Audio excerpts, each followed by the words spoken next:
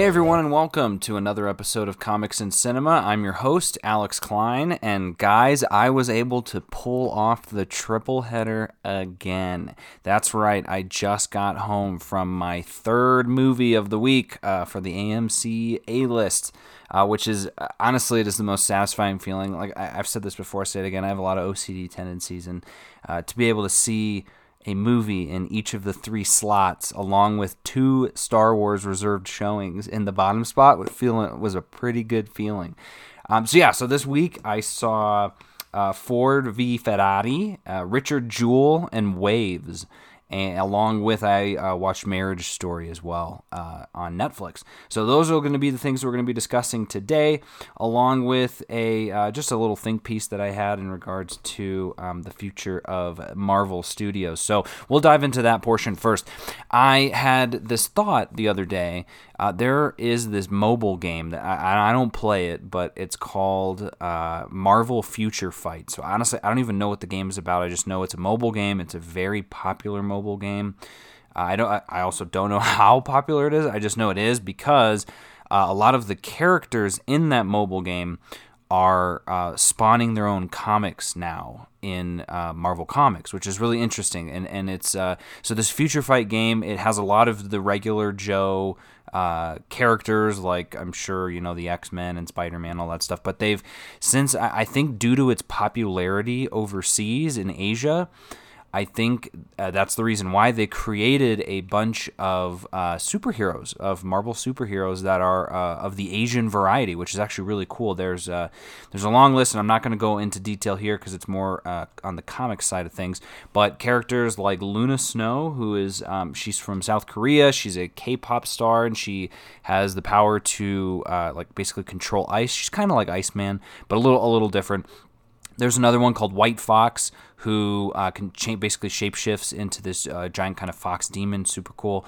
There is Crescent and Io. It's a little kid who's like a taekwondo prodigy, and she wears this mask that projects this giant bear with her, kind of like the bear in Golden Compass. And then there's they've got a lot of them. So there's these characters. There's like Arrow, who's the one I had talked about in a lot of my comics things that I've been reading, who controls the wind and air.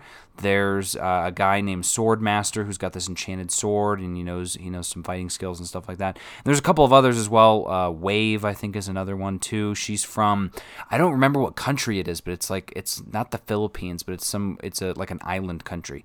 Very cool stuff though, and really interesting because again, these characters were so popular in the mobile game that Marvel is now creating comics based on them. So there's an Arrow comic series, a Swordmaster comic series, and there's also this Agents of Atlas comic series. And so Agents of Atlas has been around for a while. I don't know the exact date, but I'd say at least maybe it's the 70s. It was a while ago, but essentially it's run by this guy named Jimmy Woo, and it's kind of like it's sort of like the Avengers, but it's a little more precise. So there's this guy, Jimmy Woo, who kind of runs the show. He does intel. He's almost like M when it comes to the 007 program. And he recruits all of these characters. And so there's a lot of older ones like Shang-Chi, and I don't unfortunately know a lot about Agents of Atlas, the older versions of Agents of Atlas. But suffice to say that this current iteration is all those characters that I mentioned, plus Shang-Chi is in the group as well. And so is Brawn, who is Amadeus Cho as the Hulk. And that's a long comic story. Hulk and Amadeus Cho were best friends. He's I think he's the seventh smartest person on the planet. He's very smart. But then in a recent comic run a couple years ago, he actually became the Hulk. And but then he ended up taming it. So now he's probably, I don't know, because the Hulk's like 9 foot tall. He's huge. He's a Hulk. But Brawn, who he goes by Brawn, he's still green, but he's probably like 6.5, 7 feet. He's much more human than Hulk looking, and that's because he's got full control over himself. So he's essentially a super smart Amadeus Cho plus being the Hulk. So kind of like the Professor Hulk from Avengers Endgame, except again, human size. Silk, who is she's an Asian female who actually got bit by the exact same spider that Peter Parker was bit by, and that came out in the original Sin comic from a while back. and really cool background story. She's a super cool character. And then, like I said, Shang-Chi. So they've got this Agents of Atlas thing going on right now in the comics, and it's been really popular to the point where they made a second. It was supposed to be just a mini series, and then they made a second series, and now they're doing into an event series along with all these other comics. So to me, that says that, and I'd have to check the comic book numbers, but I don't really translate it though. But it's popular. Safe to say, they seem to be really popular characters, and so the thought that I had regarding this was, I could see Marvel Studios adapting some of these characters for the silver screen. And it would be really interesting. I would love it, personally. I would love it because these characters really fascinate me. They've got really cool powers. They have really cool backstories as well. A lot of them, because things are a little different over there. So some of them, they're duty bound to their family, or something happened and their family was killed, and they're fighting for justice. All that sort of stuff. But it comes with a really interesting twist because there's a lot of cool Asian culture in the background of all those stories, and so I would love to see that played out on screen. But my inkling, and again, this is the reason I was thinking about this, is I feel like Marvel would be a fool not to do this, because you look at the success of Crazy Rich Asians, you look at the success of, I feel like there was another one as well, but I know The Farewell did really well this year. There's a lot of really Asian-driven stories that are coming out in theaters now more that people are wanting to see. They're clamoring to see it. And so I think that's why, obviously, they made Shang-Chi, or are making Shang-Chi and the Legend of the Ten Rings, which comes out in February of 2021. But, the story's not going to stop there, right? Like, Marvel does not seem to be the type to go, okay, here, we've made our Black Panther movie, we made our Captain Marvel movie, we're making our Shang-Chi movie, like, boom, check, diversity boxes are checked, we're good to go. It does not seem that way at all. I think they're really moving forward with this. You can see that in the Eternals, and how diverse that cast is. You got a Black Widow solo movie. I mean, you can point to almost all of the movies that are coming out in this, that have been announced in this new Phase 4, and there's some bit of diversity in all of them. It's not always, a white male leading every single one of these roles. Obviously, you've got like your Doctor Strange, but Scarlet Witch is going to be in that movie as well, and sounds like she's going to play heavily into that. Thor: Love and Thunder, Jane Foster is definitely going to be the main focus of that movie, and so there you got a female Thor in that one, which again from the comics is insane, and that's going to be an amazing movie. But with that said, right, like they're not going to just stop there. They're not. And I already can tell, and that's just because, and I shared it in my, in that first Infinity Saga and Me podcast episode, but to me, I just think Marvel has made a lot of smart business decisions over the years, and I trusted Marvel from the very beginning, so I don't doubt that Shang-Chi is going to rock the box office. I think it's going to do great.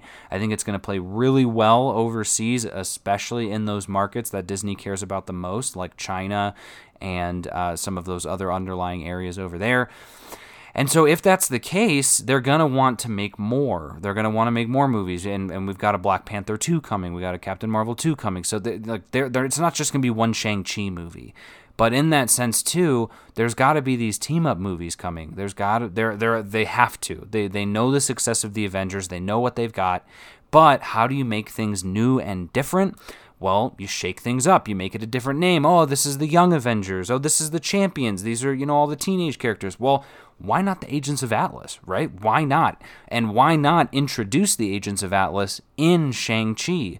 Because Shang-Chi is a part of the Agents of Atlas. So that I would not be surprised at all. Honestly, I'm going to lose my mind. I'm going to lose my marbles if it is teased or mentioned in Shang-Chi or happens to be a part of the movie.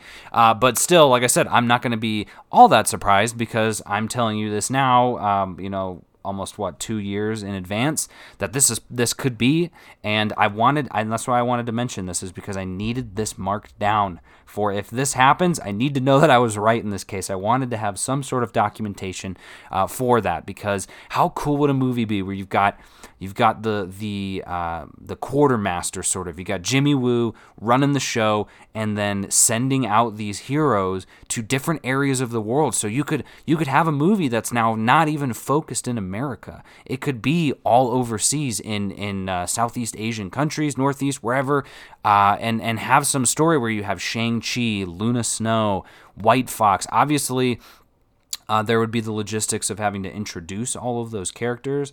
And again, you could easily introduce maybe one of them in Shang-Chi, have a team up with them at some point in the movie where they're maybe both going after the same person at some point, the same bounty or whatever the case may be. I don't think Shang-Chi's going to do that, but I'm just talking off the top of my head right now. But you could even have a couple of other movies, because again, I really believe those would play well. There's especially a Luna Snow movie with the fanfare and the rabid fan base that K-pop has.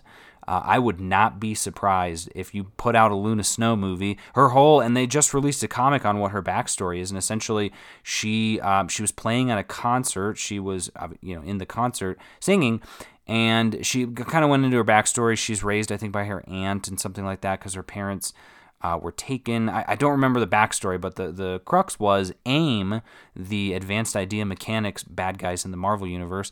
They were infiltrating the stadium because it was a Tony Stark stadium, which again would be a really cool callback to Iron Man. But they were infiltrating it because there was some energy source that stadium uses, because it's state of the art, that they wanted to use. And in doing so, they had to shut the whole concert down. And Luna was trying to save her friends and got caught in between a blast of really cold, freezing technology. Again, you'd have to read it, but then she becomes a superhero. So you could have that as the story. I know we don't like origin stories, but that just to me seems like such a different origin story, because it's something that no Marvel hero is an artist. I mean, the only one you could probably point to would be Dazzler, but we've got no movie on her. And so I don't know. And that's just speaking as a huge K-pop fan. I would love to see her on the screen. But again, I just wanted to mention that because if something like that comes out of Shang-Chi, you heard it here first in the December 15th. I'm looking at my clock right now, December 15th, 2019 at 5:09 p.m., though technically I brought this to light yesterday in a chat forum.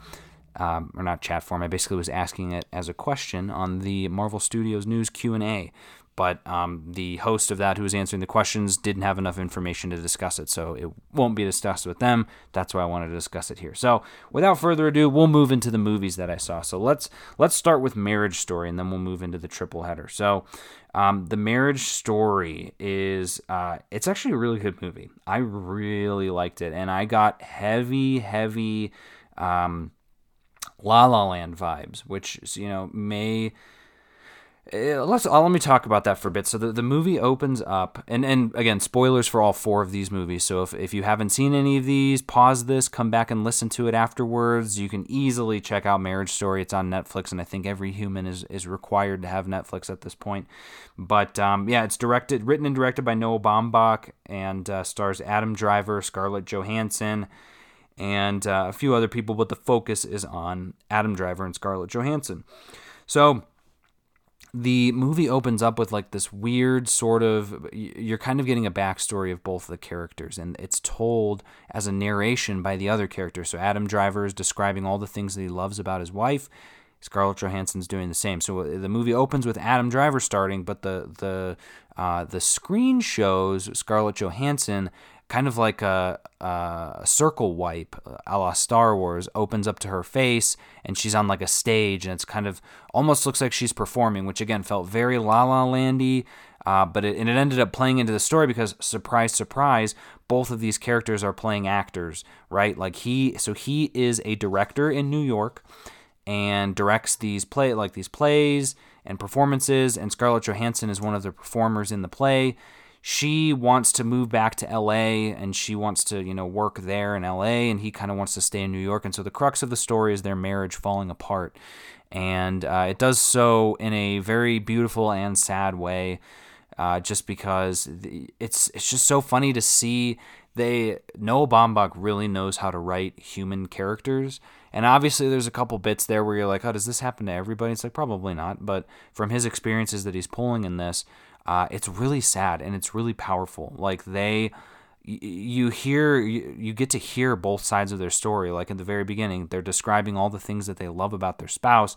Once that's done, it turns out they were in like a divorce management thing, talking to a divorce person, and they were supposed to write down all those things to try and I guess find some feeling, and Scarlett Johansson doesn't want to read hers out loud, and Adam Driver's like, well, I'll do it, like, I'm fine. And so at that point you're like, oh, well, Adam Driver's the good guy, right? Because in any sort of divorce story or story like this, you're gonna end up picking sides. And so right at the beginning, you're like, oh, okay, it sounds like Adam Driver's the reasonable one. He's the one doing this. And then boom, literally the next set piece is him doing something that's like, oh, okay, I can kind of see. Sounds like maybe we didn't get all the facts. Maybe Adam Driver actually is the bad guy in this situation. And then boom, we get another situation where it's like, oh, wait, no. And so then, like I said, it's this beautiful tapestry of, well, no one's right or wrong. Like they're both right and they're both wrong. They're both just humans. And that's what I think makes this movie so powerful, is that it really captures that human emotion and the pressure that puts on their son. And there's some good bits in there too. But at the end of the day, I don't know. For me personally, Adam Driver really loves this girl, and she's going to LA to be with, there's a pilot show, whatever. If that was me, I would move to LA. I would immediately just move to LA, because I like LA better than New York anyway. But that's me, right? Like, they go so into depth in this movie of explaining that, like, Adam Driver isn't even from New York, but he's lived there for such a long time and has made so many connections with people that if he feels like that's his home, and he always says it in the movie, like, we're a New York family. But then to get to this part where, the marriage crumbles even more, and Scarlett Johansson goes and gets a divorce lawyer, Laura Dern, and she does a phenomenal job. But there's this whole sad piece to Adam, like, I thought we weren't going to be doing lawyers. And she's like, no, it's just like a casual thing, like, not a big deal. But we as the audience are like, oh, this is a big deal. Like, you're about to take him out of house and home. And so then he gets a lawyer, Alan Alda from MASH, and he was hilarious. But and it's so funny, like, they really dive into it. The fact he's like, yeah, my retainer is $10,000, and then I charge $450 an hour or something like that. And it's like, there's this whole bit in the movie where he ends up winning the MacArthur grant, the Genius Grant, as they keep calling it, for his work. He, congratulations, does a great job. It's a ton of money, but he says, oh, she's like, oh my God, like, look at how you've done. He's like, well, I couldn't have done it without you. Like, this is ours. She's like, no, this is yours. Like, go for it. Like, have fun. She's like, he's like, this is going to keep the theater house employed for like the next few years. Like, this is big. I'm going to get to pay everybody, sort of thing. I'm going to get to upgrade things. So it's like, awesome. That's really cool. But then they twist that, the lawyers twist that to where he ends up getting this even more ruthless lawyer by the end of it, and he's talking to himself though, and he's like, I don't even get, like, he was like, they're like, be careful, she's gonna try and take that MacArthur grant from you, and we need to make sure that she doesn't, because that was yours. And he's like, okay, like, he's so anti using lawyers. But then they're sitting there and they bring up the MacArthur grant, and his attorney's like, yeah, that's the grant that he earned, the blah, blah, blah. And Laura Dern's like, but didn't you say that this was our grant, that it was both you and hers, that you couldn't have done it without her? And he's like, well, yes, but like, and so it was like, man, they're just twisting each other's words. But then the comedy bit was at the very end, he's like, I don't even get the grant anymore, because he's spending all of the money from that grant on the divorce lawyers, on the divorce, on all of that.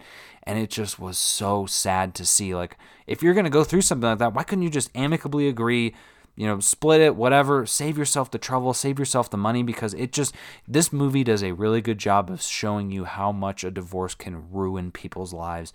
Not just the life of the kid, but the lives of the two people involved as well. Like, oh man, it was just bad. And then there's this scene where him and her are kind of having it out in, I think it's in her apartment or something like that. Whatever the case may be, they're like screaming and yelling at each other, and it was intense. It was really powerful. They're both crying, and now it's turned into this viral meme online that I no doubt is because Netflix probably was like, hey, maybe we could push this meme out there and get more people to come see our movie. Like, the things that I have seen people using with this screaming meme have been absolutely insane in a bad way. Like, they are not funny. And it's just, I mean, I don't know. It's the meme's 15 minutes of fame, and that meme is going to be over soon, and we'll never see it again, thank God. But in terms of my thoughts for this movie, because now we're getting into Oscar thoughts, because a lot of these movies that I've seen, a lot of these movies that I'm going to be going to see, these are all Oscar contenders. These are all movies that are getting a lot of awards recognition already from the SAG Awards, from the Golden Globes. Marriage Story, I definitely think earned them. I would be, who cares what I think, but I would definitely put them both up for Best Actor, Actress nominations for sure. And I would also put the movie up for Best Picture. I'd be all right with that as well. And probably the script. I would say either the script or the directing. One of the two. I'd be fine with one or two. Just because it was overall. It's one of those movies when you're watching it, you're like, yeah, this is definitely an Oscar bait movie, like La La Land was. But it's also one of those movies like La La Land where you're like, well, gosh darn it, I'm enjoying this movie though. Like, come on, like, because I always wonder about that at the end of the Oscar season, or as Oscar season is coming out, like every single year it feels like there's just a smattering of movies that are the exact same as the movies from the prior year that all have that same Oscar twinge to it. And it's so hilarious. They come out at the very end of the year, no one's able to go see them, and then they win all of the awards. So this is one that I would jump on though, because like I said, I really enjoyed it. I give this a 9 out of 10. It's a really harrowing and touching story about a marriage falling apart. And next up, we're going to dive into Ford v Ferrari. This was a long movie, but it did not feel that long. It was 2 hours and 32 minutes. Ay caramba. This is directed by James Mangold, who did The Wolverine. He did Logan. He did not do The Wolverine. The Wolverine was a different one. But yeah, Logan, Walk the Line, and now this. Stars Matt Damon, Christian Bale, John Bernthal, Catriona Balfe from Outlander, Claire, and it was good. It was good. I gave this one a 7 out of 10. This is your classic Oscar movie. This is the movie that so very clearly is made for the Oscars. It has a beginning, middle, and end. It's got the third act kerfuffle. It's got the happy ending that's sort of not happy, but then it has some exclamation bits after the movie's over explaining, where everyone's at. And then I think it even, it did definitely had some photos of the real people who were involved in making, the real person who played what's his name? His name was Ken Miles, the driver, and Carol Shelby. That was Matt Damon. Honestly, and this is it's gonna sound bad. Okay, so this movie was good. Like I said, I enjoyed it. I didn't not enjoy it, but as I'm watching it, right, the whole movie, I'm thinking, okay, like this movie's not adding anything to me. And I'll say this too. I'm not a big car guy, and I know I've got my brother is kind of a car person. I know he enjoyed it a little more than I did, but then I've got my buddy Matt. I called him like 2 weeks ago. I was like, hey, do you want to go see this movie? He was like, I've seen it twice already. He saw it like opening night and then the next day because he works on cars. So I was like, okay, for someone like that, I could totally see this movie being way better because there's a ton of car conversations. But again, you get back to the Ford wants to make a car that's faster than Ferrari because of the president owner Henry Ford Jr. He has an ego that won't quit and can't stand the fact that Ferrari is winning the Le Mans every year, and he's just churning out cars. Just your classic super rich white man complex of these people are better than me, but I'm actually better because I make more money and I have more people working for me. I liked John Bernthal as Lee Iacocca. I thought he was good, but I hated Josh Lucas as Leo Beebe. Josh Lucas, for the record, to me, and I actually got to look him up, he looks like Seth Rogen. No, not Seth Rogen. I always mix him up with, oh my goodness, I always forget his name. He was in Superbad. He was in This Is the End. He was in Jonah Hill. Jonah Hill. He looks like an older, a little thinner Jonah Hill. But I don't know what else Josh Lucas is in. I'm not bothering with him. But he just... Look, here's what I'm going to say in terms of the stupidity of the movie. So, whether this is true or false, I don't care. It's probably true. Ken Miles is literally miles ahead of the other racers. He has passed Ferrari's team twice now. He's going to break a world record for speed or in the Le Mans. Not only that, but within this movie, Shelby mentions to him, like, you will have won the Daytona. There was one other race and this race, like something no one has ever done before. And it was like, cool, finally, he's going to get what he deserves, because the Ford people have kind of been mean to him throughout the movie of like, he's not on brand. And it's like, give me a break. And so at the end of the movie, this stupid idiot, what's his face, BB, he's like the henchman of Ford, and he brings up this dumb idea, and the reason he brings it up is because he hates Ken Miles. It's specifically because he hates Ken Miles. Ford has flown off in his helicopter, right? Like, the race is going on. It's a long race. He flew off in his helicopter, and he's flying back for, like, the end of the race. And he's like, what did I miss? And it's like, God, dude, can you be any more, like, stereotypical CEO? And he's talking with BB, and BB says, you know what I was thinking? I had an idea. What if we got all three, because the Ford had 3 cars in the race, and 1, 2, 3, all 3 of them are in first, second, and third place. Ken Miles is in first, second, and third, right? And he says, well, wouldn't it be cool and a really beautiful picture if all 3 of the Ford cars crossed the finish line at the same time? And I'm like, you have got to be kidding me that you would make Ken Miles slow down. And he does, and it's a whole thing, and it's like, he's like, you know what, I'm going to do it because I'm a better man. But guess what ends up happening? Because one of the other drivers started the race behind Ken Miles, that driver won, even though they all crossed the finish line at the same time. So he loses the Le Mans. So he doesn't get all that fame and glory. It's insanely annoying, insanely frustrating, and made me really upset, clearly, because that's been the focus of this discussion. But that's what I'm saying. It's like, it ends that way, and then yada, yada, yada. So congratulations to Ford v. Ferrari for all of the awards buzz that it's going to get. Here's my thoughts on the awards buzz for Ford v. Ferrari. I am all right. I will not be upset if Christian Bale gets nominated for Best Supporting Actor. I'm fine with that. Totally fine. That's it. If anything else is done for that movie, I'm going to be upset. Because, again, it is a very basic movie. But just remember, again, grain of salt, this is me. And this movie's going to get nominated for stuff. No one's going to listen to me. This is guaranteed one of those movies that there's going to be a lot of politicking for it, a lot of awards. What's the word? Schmoozing that they're going to be. Hey, bumping shoulders. Hey, you ever seen Ford v Ferrari? Why don't you race on down to the ballot box and vote for this movie, because it deserves it. It's a story that furthers American culture. And yeah, I guess you could say it does, especially for, it doesn't, all right? We're getting to some movies, one movie that definitely does, which is Waves, and I would rather see Waves get nominated, because Waves actually digs into human emotion and digs into that sort of stuff. So again, not a bad movie, just not deserving of all of the praise and accolades that it is going to get.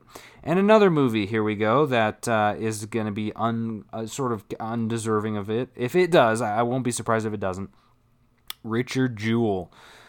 This is the famous security guard at the Centennial Park bombing. I will never forget that, because I think the words bomb Centennial Park are used more in this movie than I've ever heard in my entire life. So this is directed by, surprise, surprise, Clint Eastwood, along with written by Billy Ray, and Marie Brenner did the magazine article. So this stars Paul Walter Hauser as Richard Jewell. You may know him from some other movies. He's been really up and coming. He was in I, Tonya, Black Klansman, and Late Night. And I feel like there was another movie that it looks like he was in Unbreakable Kimmy Schmidt, maybe for one season. But yeah, those were the big ones. He's usually playing an oaf, like a dumb oaf in most of these movies, which is fine. I mean, he does a good job. When I see him, I'm like, wow, okay, he's really doing a good job. I'd love to see him in real life and see if that's actually his personality, because he plays it kind of the same one. Sam Rockwell's in it as well as John Hamm, and Kathy Bates. And I think it's Olivia, isn't it Olivia? Olivia Wilde, who is isn't she? Oh yeah, the director for Booksmart. Congratulations, she did a good job in this movie. Played a really sleazy reporter. And I'm going to get to the discussion on this film after I kind of describe this film. So, oh, no, actually, after I want to preface this because I'm recording this right now on my computer. I don't know if I don't know what the deal is. I don't know if I'm bugged. I don't know if, like Richard Jewell, I don't know if the government's listening to me. But I know the minute that I post it online, it's a good chance that they're going to. So I want to preface it with this. I love my country.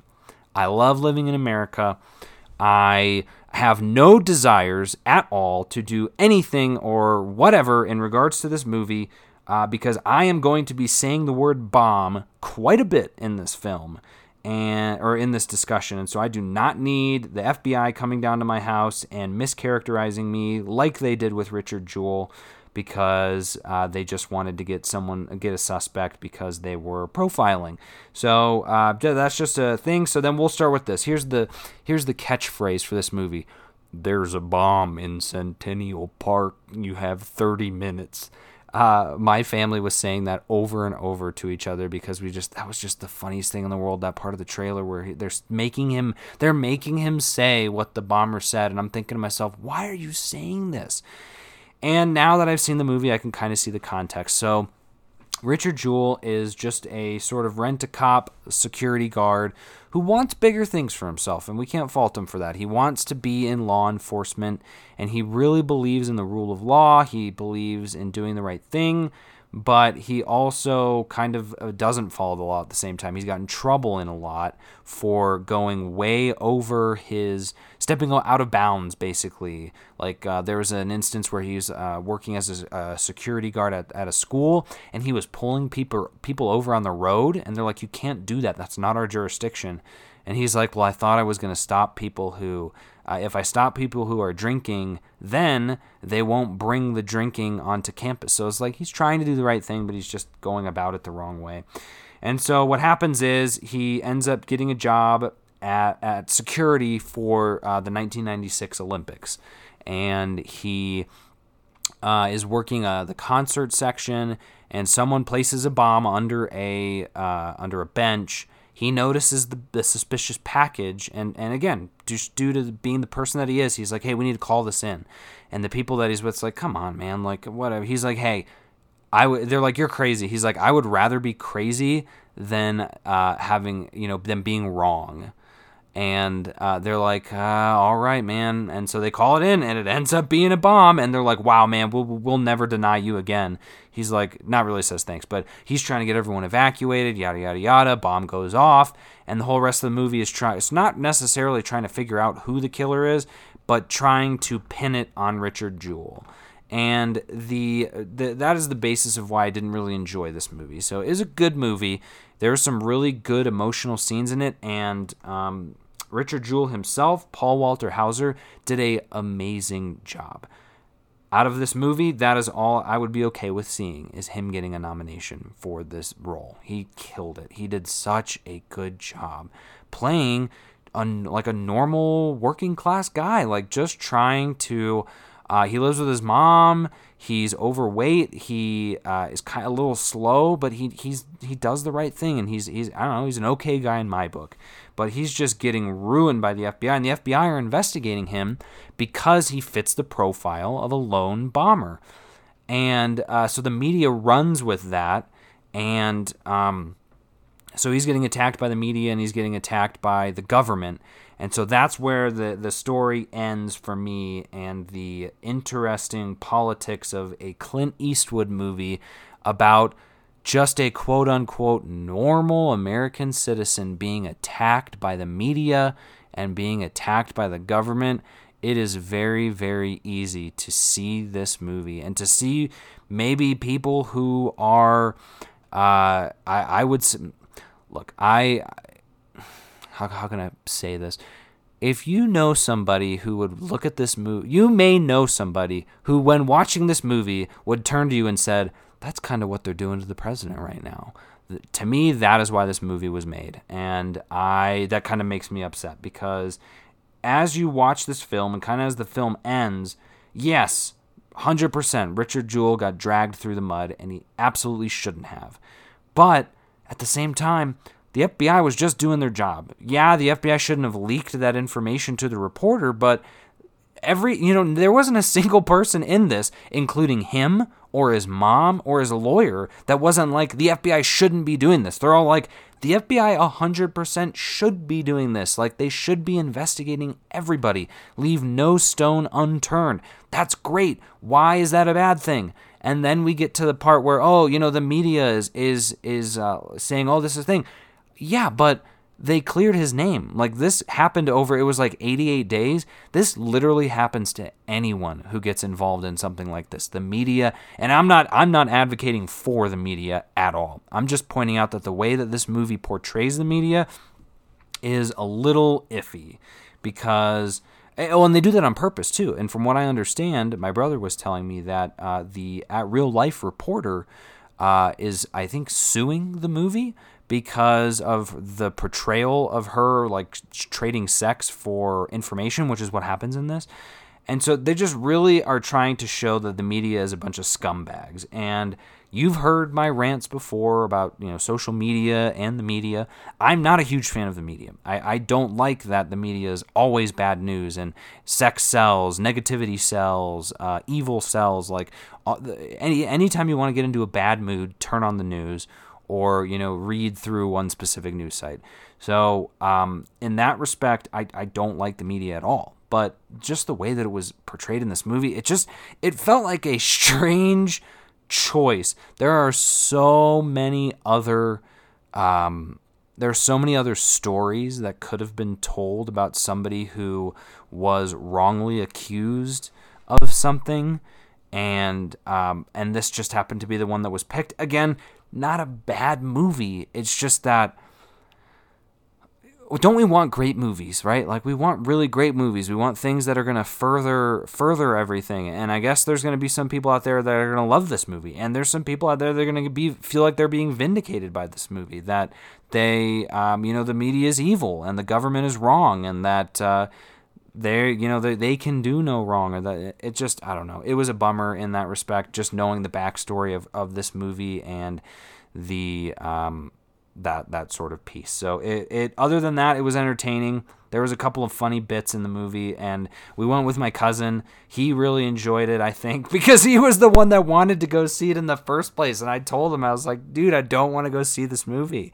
And he's like, we've got to go see this movie. And I was like, okay, cool. Then are you going to come see Waves with us tomorrow? And he was like, no, I don't think so. I'm gonna go skiing. I'm like, okay, so I can't not go see Richard Jewell, but you can skip out on Waves, which I guarantee you is going to be waves ahead of Richard Jewell. But that's neither here nor there, I guess, right? But no, we had a good time in the movie, and we had fun. Like I said, it is enjoyable. If you like Clint Eastwood movies, I guess you'll probably like this movie. There's a ton of really good Clint Eastwood movies, but I think recently Clint Eastwood has kind of gone downhill for me in the movie department. I didn't see The Mule and the Taking of Pelham, whatever the train one was as well. I didn't see that one either. My brother saw it and said it was terrible. I don't know. Clint Eastwood, and I love Clint Eastwood, actually. There's a lot of movies of his that I really like. I liked him in Good, the Bad, and the Ugly. What was it? Not Unforgiven, but Fistful of Dollars, Few Dollars More. Those were great. But look, man, you've done your time. You're good. You could retire right now. You could go hang out. You could go sail off into the sunset. You could go hang out in your backyard, in your beautiful backyard, I'm sure, and just rest and drink mimosas every day. That's what I would be doing. I'd be done. Like, aren't you tired? Aren't you tired? I don't know. But thank you for all that you've done, cinema-wise. But Richard Jewell, man, like, oh man, Richard Jewell. That's all I gotta say about Richard Jewell. Kathy Bates did a pretty decent job too, but again, it's just, I don't know.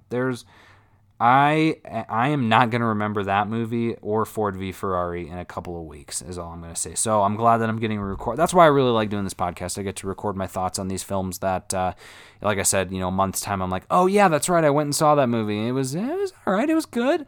It's these movies though, these Waves movies that are the ones that stick with you, that keep you the entire time and keep you enthralled and just phenomenal. So waves after waves, written and directed by Trey Edward Schultz, who also did Krisha and It Comes at Night. I liked Krisha a lot. That movie, I gave that movie a 7 out of 10. It was a really good movie, but there was just something about that movie that really like stuck with me. And I can't explain what it is. I think it was the sort of, I guess you could say, the reality. It was a very human movie, and it was a very raw movie. And so I think that piece of it really like stuck in my brain because I think about that movie a lot. And whenever I think of Trey Edward Schultz, I'm always like, oh yeah, he did Krisha. Like I always share that with people. Like, yeah, I think that was his aunt, and she whatever the case may be. And so like I said, 7 out of 10, good movie. It Comes at Night was a great movie. I think I gave that one an 8. Really well done, very scary. I saw that one in theaters. And now we've got Waves, which is, if third time's a charm means anything, it means it for this movie. This movie was incredible. 9 out of 10 is where I've got it at this one. So Waves is, right here, we'll get, let me go through. I'm just going to list off all the people who are in this movie. So Taylor Russell plays the sister, Emily. Kelvin Harrison Jr. plays Tyler, the brother. And then the father is Sterling K. Brown. And I believe the mother is played by Renee Elise Goldsberry. Krisha is also in this movie for a very hot second at the very beginning of the movie. And then Alexa Demie plays Alexis, who is the girlfriend of Kelvin Harrison. Lucas Hedges plays the boyfriend of the sister.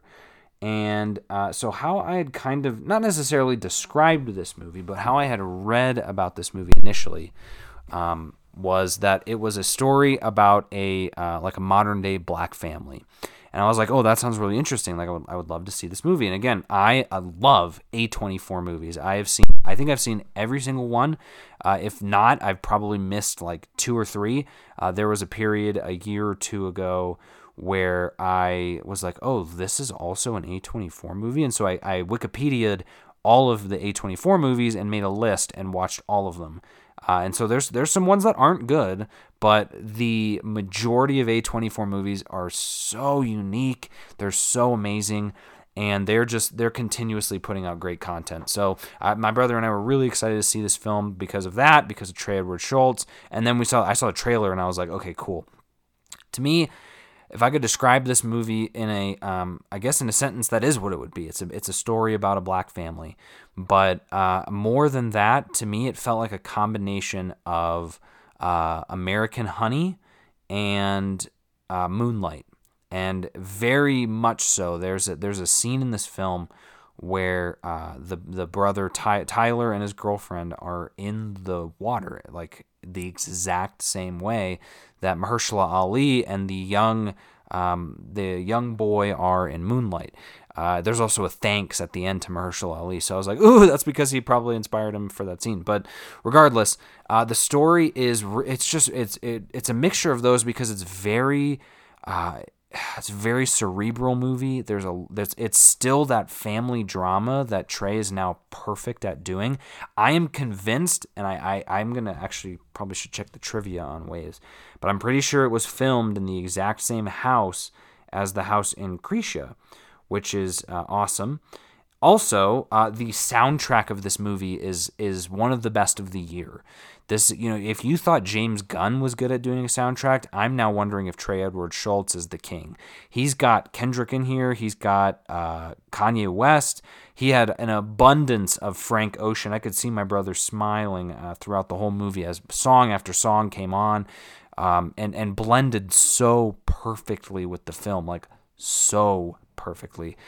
So the story is about this family who I would probably classify them as rich. They're in a really, really nice house. And oh no, it was not filmed in the same house as Krisha. The Krisha house was in Texas and the Waves house is in Florida. They look similar, and Schultz has said it felt meant to be. Oh good. So that's cool. And wait, was this a musical? It was erroneously reported that it was going to be a musical. Yeah, right. So okay, so the story is it's about the son Tyler. So it's him and his sister and his mom and his dad, Sterling K. Brown, and the other actress. I'm sorry, I forgot her name. I'm gonna have to check it out one more time. But they're just a regular family, and that was Renee Elise Goldsberry, and it's kind of focused around him, and so. He is a 18-year-old kid, and he is super, like, he's a very athletic kid, and he's dating what looks to be, I think, one of the cheerleaders, but he wrestles. So there's various bits of him wrestling and lifting weights, but also coupled with him being with his girlfriend and with his family, and his dad, you can tell as the movie kind of goes on, his dad really, really pushes him hard. He works out with his dad. His dad's always like asking him questions like why didn't you do this, that sort of stuff. And then at a point there's a really powerful scene where he so as it's moving along, it's interspersed. If you like Terrence Malick movies, this is like a Terrence Malick movie on steroids, in the sense that a lot of Terrence Malick's movies are wispy, and if you've seen them and know what I'm talking about, they're the camera cuts are long and wide, and people are usually just wandering around a street or at the beach, or the camera is panning up at a leaf on a tree, and suddenly we get a look at somebody, an up close look at somebody's hand, and suddenly then we are in a cave, and there's sunlight shining through. Like, it's a very wispy, beautiful type of movie. Waves has that same feel where there's people kind of just moving in and out of the shot, and it focuses on this and then moves to this. But with the soundtrack that it has and the quick camera work as well that it has, it isn't as slow as a Terrence Malick movie. And again, not a knock to Terrence Malick. He's one of my favorite directors. But it just has that feel. So there's cuts interspersed of him doing this, that, or the other. And so the big I think the best way to describe that is it's not very plot heavy. The plot is you're following a black family in Florida. But there's a bunch of stuff that happens throughout the movie that builds on, it creates a plot. So again, interspersed stuff, and then all of a sudden we get him going into an MRI machine, and he is talking with a doctor by himself. Doesn't make sense to me. By himself, and the doctor's explaining to him that his shoulder needs surgery, that he has a 5 out of 5 on some scale of like the amount of damage that has been done to his shoulder, whether it's due to wrestling, whatever. They don't really describe it, but the essential piece is he needs to have surgery or it's going to get worse. And he's like, do you want me to call your parents? And he's like, no, I'll handle it. He obviously doesn't tell his parents, but after he finds out that news, he simultaneously almost finds out from his girlfriend, and it doesn't happen exactly at that point. So at that point, his girlfriend says, I might be late, like I haven't had my period yet, and he's like, oh no, and so we're like, oh no, like is she gonna get pregnant? What's gonna happen? And so then it's kind of cut in and out. We're at a wrestling game, and this guy just whams into him basically, and that scene was so rough to watch of him wrestling because he's just crying because he's like. He's telling the doctor, like, can't I just wait till, like, the season's over and then I'll have the whole summer to recover? He goes, if you don't wait, it won't matter when you do it. Like, you're never going to recover. But if you even just do it right now, like, at least you'll have a chance of some sort of recovery. Like, if you injure this anymore, you're done forever. And so that's a blow to someone like him, as you see throughout the movie, like someone who's so passionate about that and has all of these expectations put on him from his dad to be the best. And so there's this piece now. So the audience has those bits of information. And so he's sitting at his computer kind of bummed out at home, and his dad comes in and is like, why are you upset? And he's like, I'm not. And so we get that whole classic bit, but he's like, hey, listen to me. Like, the reason that I push you, I don't want to do this. I have to do this. He's like, we have to work 10 times harder than everybody else just to get the same stuff. So you get that piece of like, wow, like, you can tell that he worked really hard for the life that he has. But he goes into that. He's like, nothing in this room came from you. Like, this all came from me. It certainly didn't come from your mom. And so you can see that he's kind of a rude, mean father, but he has good intentions. And I think as you find out, though, oh man, it's gonna get intense as I start explaining this. Things are coming back, but so then he meets with his girlfriend who's like, hey, it's been like 3 or 4 weeks and nothing's happened yet, no period. And so there's like a quick discussion, and then another camera cut to them at an abortion clinic. And there's these people outside screaming horrible things, and they go inside, and you're like, oh, okay, all right, well, I guess this is not going to be the plot of the story. I guess this is going to be, there's going to be a nice little, albeit sad and devastating for them, bow put on this, that, they're not going to have to worry about a child. And she walks out, though, and so they're like in there waiting, and she walks out. She's like, I can't do this. And he's like, how did it go? And she's like, I couldn't do it. And he's like, what? And he gets really mad at her. And it's tough to watch because, again, you're seeing things from both people's perspectives. And she's like, I don't know if I can do this. I can, because she's kind of not necessarily ditzy, but she's just, you can tell that there's pressures been put on her in her life. She obviously doesn't want to feel judged, all that stuff. But he's over here thinking, both of our lives are going to be ruined if this happens. Like, we're still in school, we have our lives ahead of us, that sort of thing. And so there's this huge ball of tension that's created at that point. And so then, as this has been going on and progressing, we've seen him start to take oxycodone. And he stole some from his dad's medicine cabinet and has been taking some ever since. And he gets to the point where I think he takes a little too much, and he's also drinking and partying.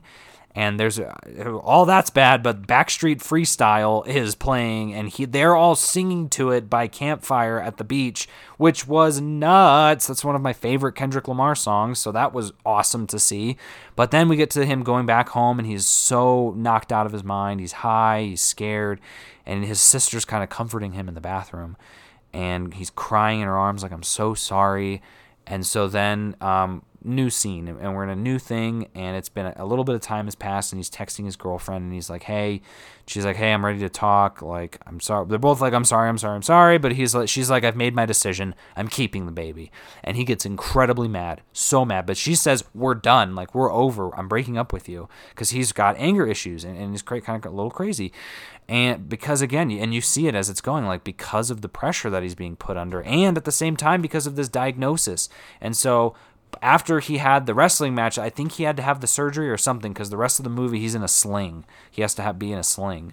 And so he's like, well, like, whoa, like, what about prom or whatever? It's like some dance or something. He's like, she's like, no, we're over. I'm blocking you. And so then he just kind of spirals bad at that point. And so what happened? Because they grounded him. His family grounded him. He was grounded. What was he doing? I don't remember what it was that he did. It must have been just from him coming home from that party all wasted that they grounded him. But now the dance is coming, and it's even worse now. So he's like, he does some drugs, like he takes some of the oxycodone, and then he snorts some of it, and then he's drinking as well. And he's like, you can see that he's pumping himself up for something. And we see him going through like Instagram stories of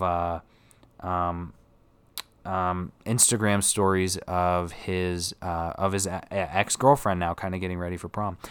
And he kind of just, he goes into his dad's office and steals his dad's keys. But his mom sees him, and she's like, what are you doing? And he's like, get out of my way. And like, he's like, no, what are you doing? Like, the huge confrontation, and his dad comes out. And at that point, there's been some not hints, but they've shown like that his dad is way stronger than he is. And his dad's like, don't make me stop you. And he's like, all, totally fronting with him, like, because he's drunk and whatever. But at this point, we find out, because he's yelling, screaming at his mom about how horrible mom is. You're not my mom. And so we find out at that point that, man, wow, and this stuff's actually hitting me now. So all we know at that point is that I guess his dad had a divorce or something happened, and he's remarried.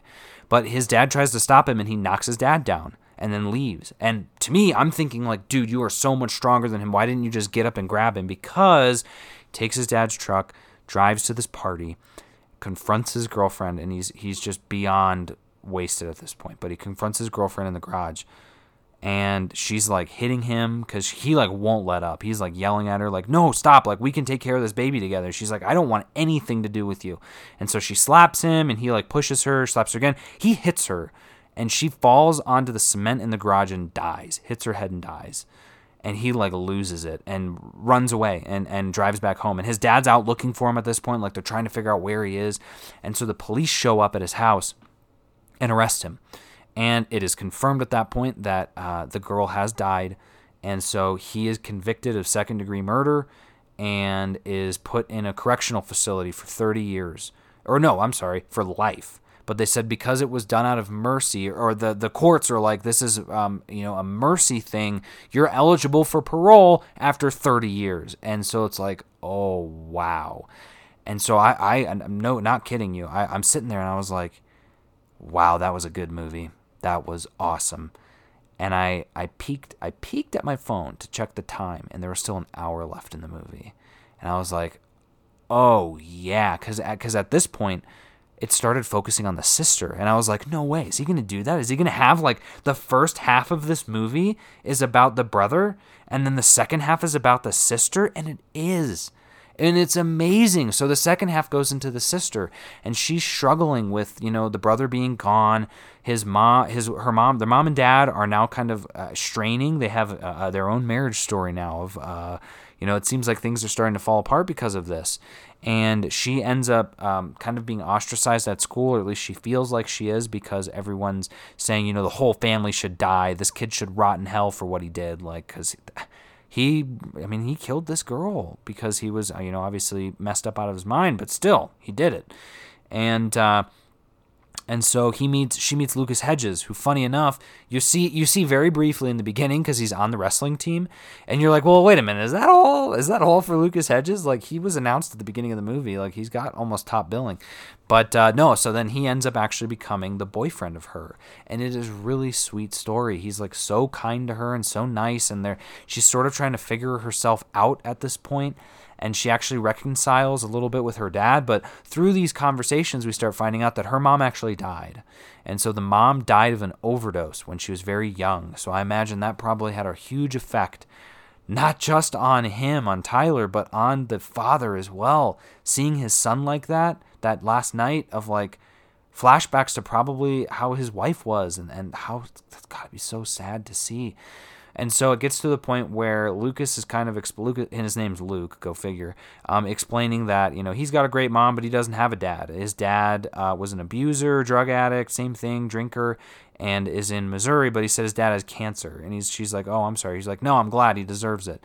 But then, the very end, the ending of the movie is he finds out that his dad is dying now of cancer and has got about a week left. And she's like, you should go see him. He's like, no. And she's like, no, trust me. Like, we could make a trip out there. It's the summer basically. Like, they have nothing to do. They have no school. She's like, it would take us 2 days, but you go out there, you get to talk with him. Like, you would regret it if you didn't. And so they make a trip out there, and it's amazing. It's really sad, but at the same time really beautiful. And so she kind of decides to reconcile with her mom and dad, and we kind of see the beginnings of what looks to be the family starting to repair itself, and that's how the movie ends. And it was so, hey, we stayed till the end of the credits, not just because I wanted to see what every single song was in that movie, but I was just floored by that movie. I was really impressed.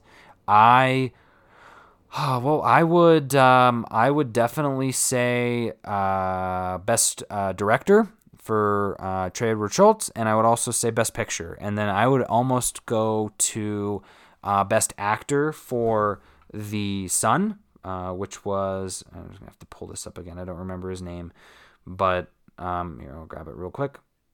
Apologies for the wait, but hey, it's worth it because he did such a good job. Kelvin Harrison Jr. Those would be my picks for this. Also, actually, it's not, they don't have a best soundtrack, do they? Because score was good. The score was really good, but the soundtrack was just phenomenal. So if you get a chance, if you have the opportunity, go see this movie.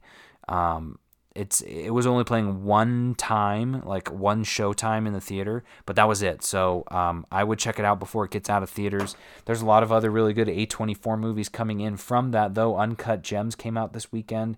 And one other thing I wanted to point out too, the box office this weekend was very kind to Jumanji, but Hidden Life, Terrence Malick's movie, premiered this week, first week, and it did not do so well. It came out. So here's actually really interesting. So a really cool comparison.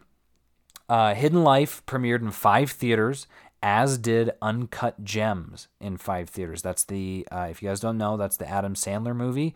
And you could say it's an Adam Sandler movie, but it's an Adam Sandler's in this movie. It's an A24 movie. And then A Hidden Life is written and directed by Terrence Malick. It's about basically a conscious objector in the World War II for the Nazis. It's about like a German guy who doesn't want to be in it. And that movie is 3 hours long, and I'm dying to see it, but both of them are only in 5 theaters. Apparently, Uncut Gems broke A24's record of per movie theater average. So Uncut Gems made $525,000 this weekend. In 5 theaters, that's $105,000 per theater. A Hidden Life made $52,000, which is $10,000 per theater. So that is only literally 10% of what Uncut Gems did. So I am just praying that A Hidden Life comes to a theater near me, because I hope they don't look at that and say maybe we won't do it, because it's getting really good reviews. So I really want to see that hopefully before the year is done, just because I hate seeing really good movies that come out in the year of, and I can't see them until the next year. Again, it's that Oscar syndrome that I was talking about. But we just passed the hour mark. Actually, we're at an hour and a minute now, so I'm going to wrap this up. Those were the movies that I saw this week, so hopefully you guys can check them out as well and see if your opinions lined up with mine. Hopefully they did, but also hopefully they didn't. We need a little bit of discourse, so but let me know what you thought about them, especially Waves if you get a chance to see it, because boy, that was a great movie, and Marriage Story as well. So for Comics and Cinema, I'm your host, Alex Klein. Thanks so much for listening, and I'll see you at the movies.